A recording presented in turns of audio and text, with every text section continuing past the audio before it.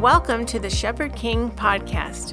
We exist to equip pastors and leaders in the local church to transcend beyond current culture, to see government through the lens of the gospel and engage as modeled in the scriptures.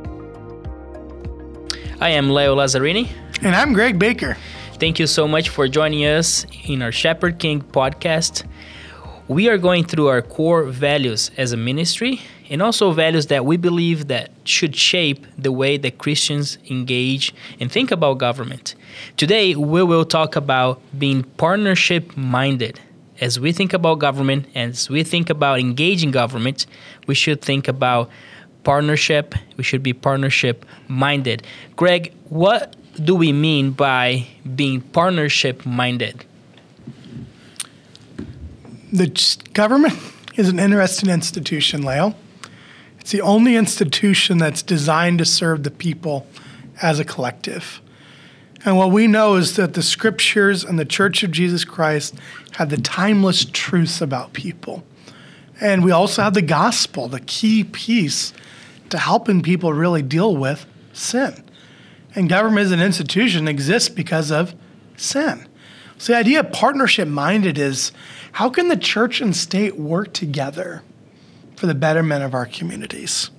So we say Christ created the church as a diverse body, and he designed both the institution of God's church and government. Just as every part of the body is needed, so is each institution. It is the heart of the Church Ambassador Network to build partnerships between churches and between the church and government to serve people and bring Christ glory. And you can't get closer to the heart of Lord than partnership. I think of the body of Christ. The hand cannot say to the foot, I don't need you. And the hand cannot say, I'm not needed. God designed a full body to work collectively together. And even our dishonorable parts, it says, has value. So how I look at this is perhaps the strongest way that we can actually reach people in this current cultural time. I think about Joseph and Pharaoh in the scriptures, and I think about this. Egypt was a Gentile nation. Egypt was a superpower, much like the nation we live in. And Egypt had a problem coming, a famine. And Egypt was ruled by Pharaoh at this time. One person ruled the whole country. And God decided to reveal to this king, this emperor, the troubles that were coming. But he didn't give him any solutions. And he didn't really completely give him clarity on what the problem was. There was just a problem. And God would use a Jewish man named Joseph, who feared him, who loved him, who understood the Lord and his ways. He'd take this prisoner and he'd put him in Pharaoh's court. And Joseph would not only interpret the dream for Pharaoh, he'd help Pharaoh accomplish what needed to be accomplished. And you think about the incredible glory of the Lord that went out to that work. An Egyptian people that now heard about the God of Joseph. And a Pharaoh who declared himself a god already. He is one of the Egyptian gods. Now interacting with the Lord. And God got the glory. We see that right there in Genesis 41. Pharaoh did not give Joseph the glory. He gave it to the Lord. And this is our heart. How can we bring together the church, local churches, and address the modern day famines facing our cities and connect them with our modern day Pharaoh? The church has a solution inside of its walls, just like it did then. And it is our heart for the government to turn to the church and see the church as a problem solver, as an institution to factor in. We're dealing with things such as a foster care crisis. We want the church to come to mind. We're dealing with a mental health crisis. We want the church to come to mind. And not only do we want them to come to mind, we want them to be the first thing to come to mind. And we're seeing that. We're seeing it here in Iowa, where you and I live, and we're seeing it in other states, where people are seeing the church as a tangible solution. Had the honor of meeting with a newly elected governor's chief of staff. And I won't share the state on here. And this governor campaigned on just the hot cultural issues of the time. And that's what you campaign on. So the people are interested in voting in. But the people of that state decide, I want you to be governor. And they become governor. Well, once you're governor, you inherit all of the state. The part of the state you campaigned on, and the significantly larger part of the state you did not campaign on. And this governor inherited the foster care system, which is very broken in this state. And they are very overwhelmed. And now this crisis became their crisis. And we shared the idea of us bringing a church ambassador network to their state that could partner with them to meet their solutions. They said we would not only welcome it, we throw our doors wide open for it. There is a hunger for partnership today. Our government has been stretched beyond what it was ever designed to handle. And that's not only true in the United States, that is true throughout the West. Western civilization governments have made commitments that they can't keep, and they stepped into avenues they were never designed to step into. There is no education system, there is no social service program that can ever replace the family. And no matter how many trillions you throw at it, you can put trillions of euros, pounds, or dollars. It won't fix it. And what we're seeing now is the budgets cannot grow quick enough for the needs. And they're seeing all these years that it did grow, the bondage is just as much there as it was before. But now we got multiple generations of it. And there's an incredible openness to do things differently. And we see it with progressives and conservatives. And I really believe the culture is ripe for the church to seize the day, much like Joseph did so many years ago. That's an amazing opportunity, Greg. Greg, as you define what it means to partner with the state or help carry the burden as the church alongside the state, how does that look like in practice? Let's That's say a great question, pastor with 200 people or 500 people or 100 people. How can I engage in that way? How can I become part of the solution?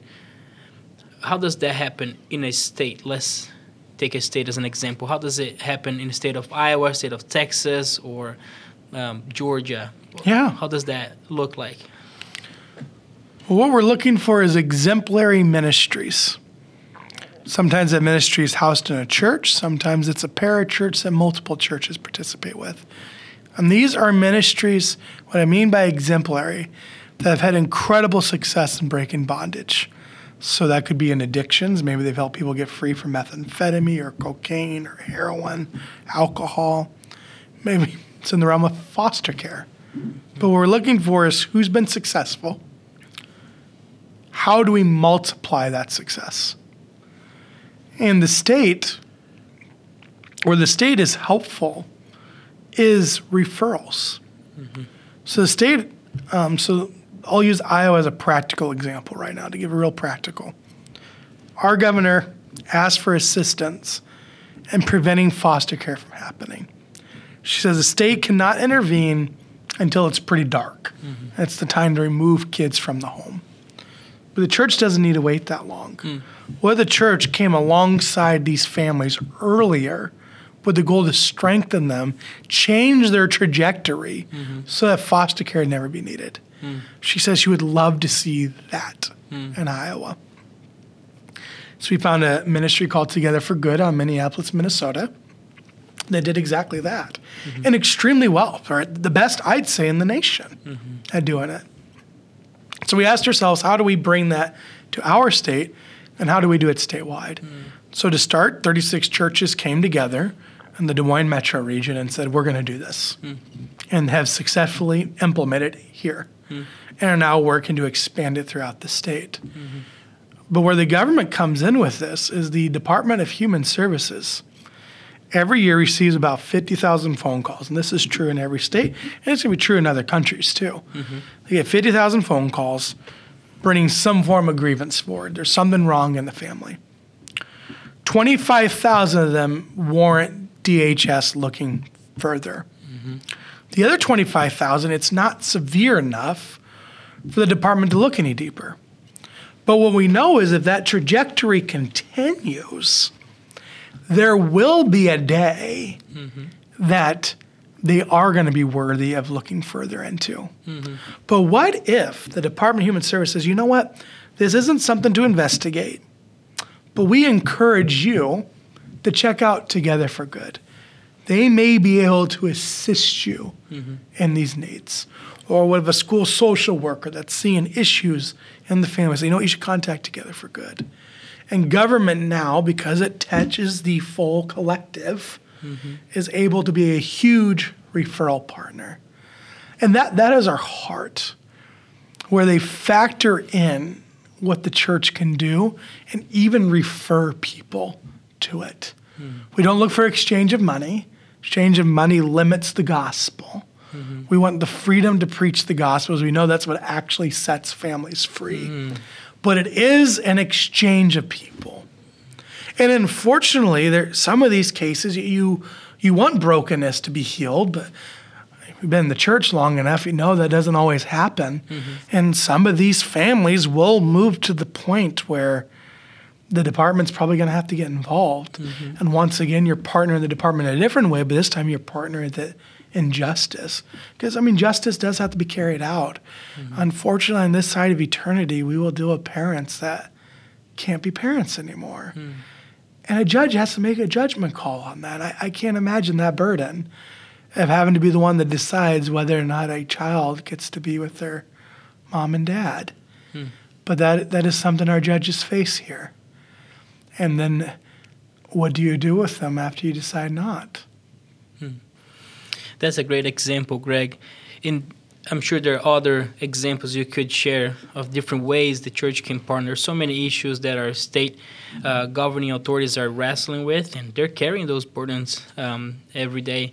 They're seeing the signs, the symptoms, the manifestation of the fall in front of their eyes without the gospel. And what an opportunity that the church has to point them to the source of salvation, of transformation, of life.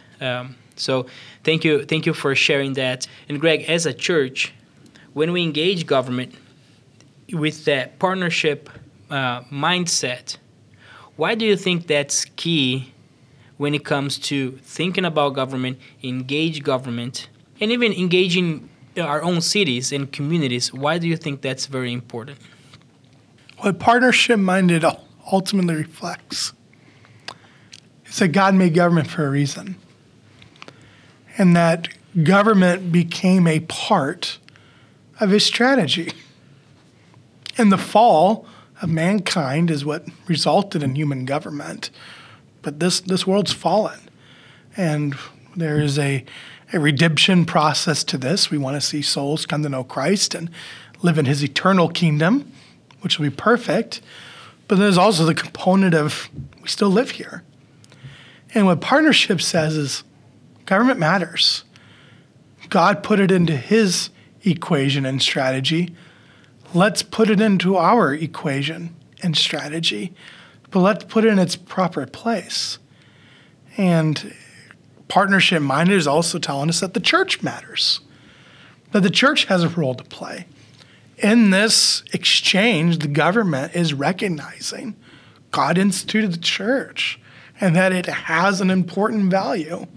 And it transcends the government's value. It transcends government. The church is an eternal institution.